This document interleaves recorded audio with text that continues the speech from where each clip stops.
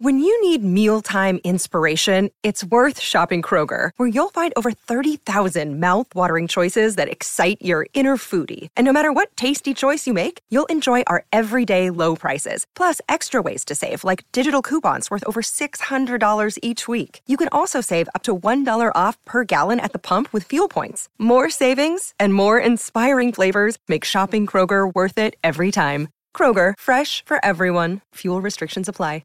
Another day is here, and you're ready for it. What to wear? Check. Breakfast, lunch, and dinner? Check. Planning for what's next and how to save for it? That's where Bank of America can help. For your financial to-dos, Bank of America has experts ready to help get you closer to your goals. Get started at one of our local financial centers or 24/7 in our mobile banking app. Find a location near you at bankofamerica.com/talktous. What would you like the power to do?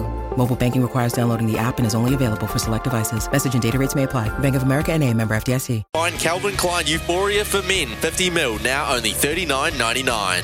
You're listening to Izzy and Kempy for breakfast on SENZ. It's 7:45 on SENZ. Izzy and Kempy for breakfast, and joining us out of the UK is BT Sport commentator Adam Summerton. Morning, Adam. Are you just about recovered from that Champions League final and that weekend of football, that week of football? Morning, all. Yeah, to be honest, I'll be totally honest with you. It's rather wiped me out, and I just woke up after about a 3-hour during the day sleep. So I've been out to Prague as well, and the whole week's kind of caught with me a bit. But yeah, it's been great. The final for West Ham in Prague was quite an occasion to be at. It was such a shame that more supporters couldn't be there. I think it was only in the end about 18,000 because of the size of the stadium. But and a fantastic achievement from West Ham, a club who hadn't won a trophy or a major trophy since 1980. And then, of course, City complete the treble, only the second English club to do that, and they win their first Champions League title. It's been a long time coming. It wasn't the greatest of games, but they've got the job done, and I thought it was an underrated, in terms of its quality, finish from Rodri to win the game. Yeah, it was a fantastic finish, all right, that side foot from outside the box, but it absolutely rocketed. You cover a lot of the Serie A. You're always on Serie A games for BT Sport right throughout the season, so you're probably a better place than most to comment on Inter Milan, or Internazionale as they like to be called. What did you make of them in the final, and how much faith did you have that they might be able to cause an upset in this final going into it? I had quite a bit, to be honest. I felt a bit silly during the week because everybody I spoke to seemed to think I was crazy when I said I thought that Inter would cause Manchester City problems. And what I meant by that was that I thought that they would give them puzzles to solve. I didn't necessarily think that there was any chance of Inter going there and beating City 2 or 3-0 as maybe a lot of people thought might be the opposite outcome. But I did feel, having watched them, particularly in cup competitions where their record is absolutely exceptional.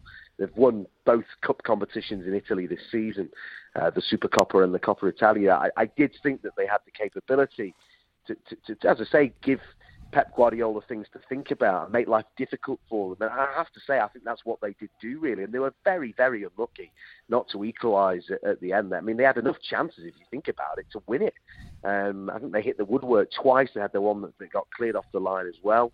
They're a side who are able to play in different ways, which is a thing that I really admire about Inter under Inzaghi. If you think about the first leg of the semi-final against Milan, very different opposition. They took the game to them, scored very early on. Might have had the tie settled within the first half an hour, really, the way that tie started. Yet in this game, they played it very differently. Some people would say it was defensive, but I think there's a big difference between being defensive and defending well. And I think that's what we saw for the large part from Inter last night. So I think they can emerge from it, particularly when you look at the season as a whole, from in cup competitions with a lot of credit. In the league, it wasn't good enough. I think they lost 12 times. They should be, when you look at their squad, even now I would still argue that they have the best squad on paper in Italy. But, of course, Napoli have won the title by a mile. I do not want to put a downer on what Manchester City have been able to do, but Rick Dog's forcing me to. I'll look like the bad guy here. But Manchester City, with what's going on in the background, obviously the charges against them and everything like that, is this a statement from them going forward? Is this going to come back and maybe put a a blink in the road on their journey? Is there anything going to come out of this in a couple of years' time when they come back to this, or is that a stake in the ground to say, nah, let's move forward? Well, I think that obviously supporters of rival clubs will always point to the charges that still hang over the club, charges that they've defended themselves against rigorously and vigorously. So that, we're still yet to get to the end of that particular story. That there is no doubt about that. But it's very difficult, really, to be honest, to comment because these issues are unresolved or undecided in terms of the Premier League issues anyway with those charges.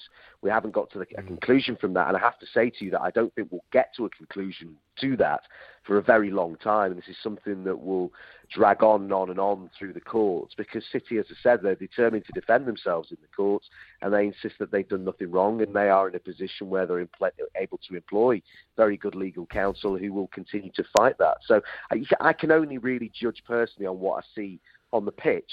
And I have to say that, yes, this is a club that has spent an enormous amount of money. There's no getting away from that. But that isn't unusual. I mean, you look at, for example, how much Manchester United have spent in the same sort of time frame, and they've not got anywhere near the heights that this Manchester City side. I mean, I think Everton spent some like £500 million and nearly got relegated twice.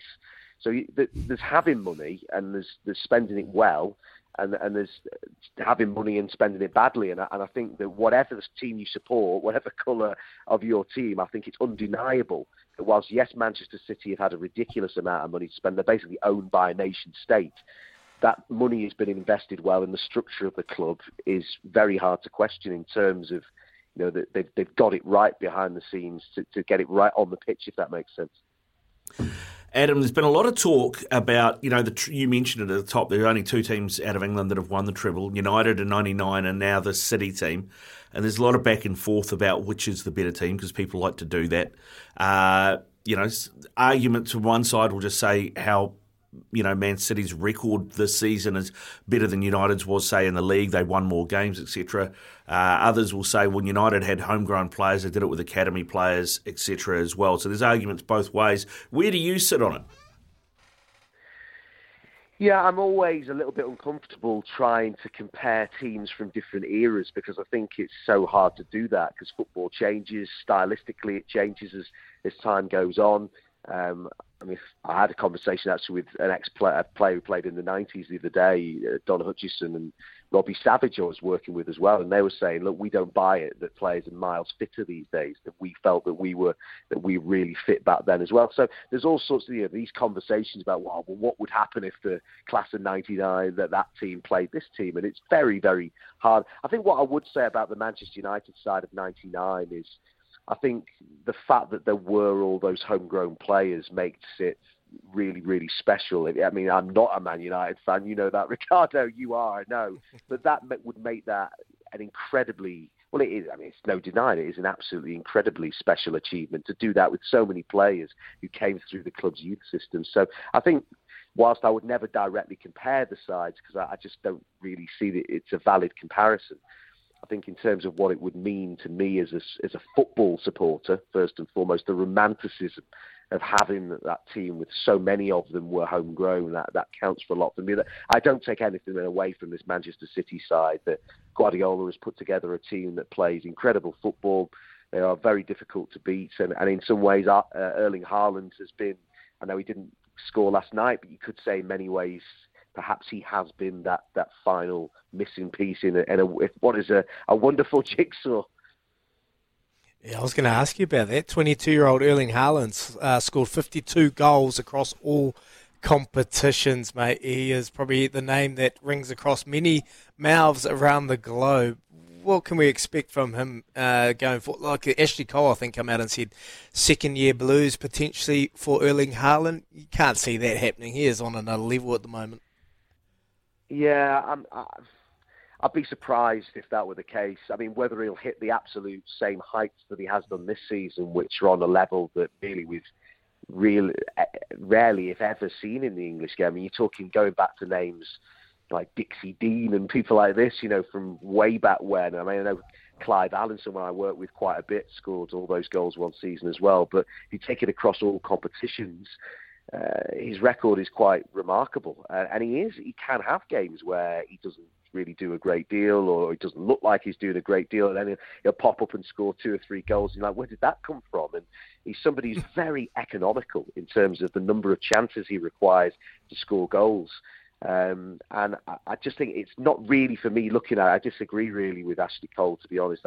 And I haven't heard what he said, but if he's saying that he thinks that he might get found out in his second season, I don't know whether that's what he said. But if he had, I wouldn't agree with that, because I just think that he's proven beyond doubt, I think this season, that and before at Dortmund, that he is the absolute real deal.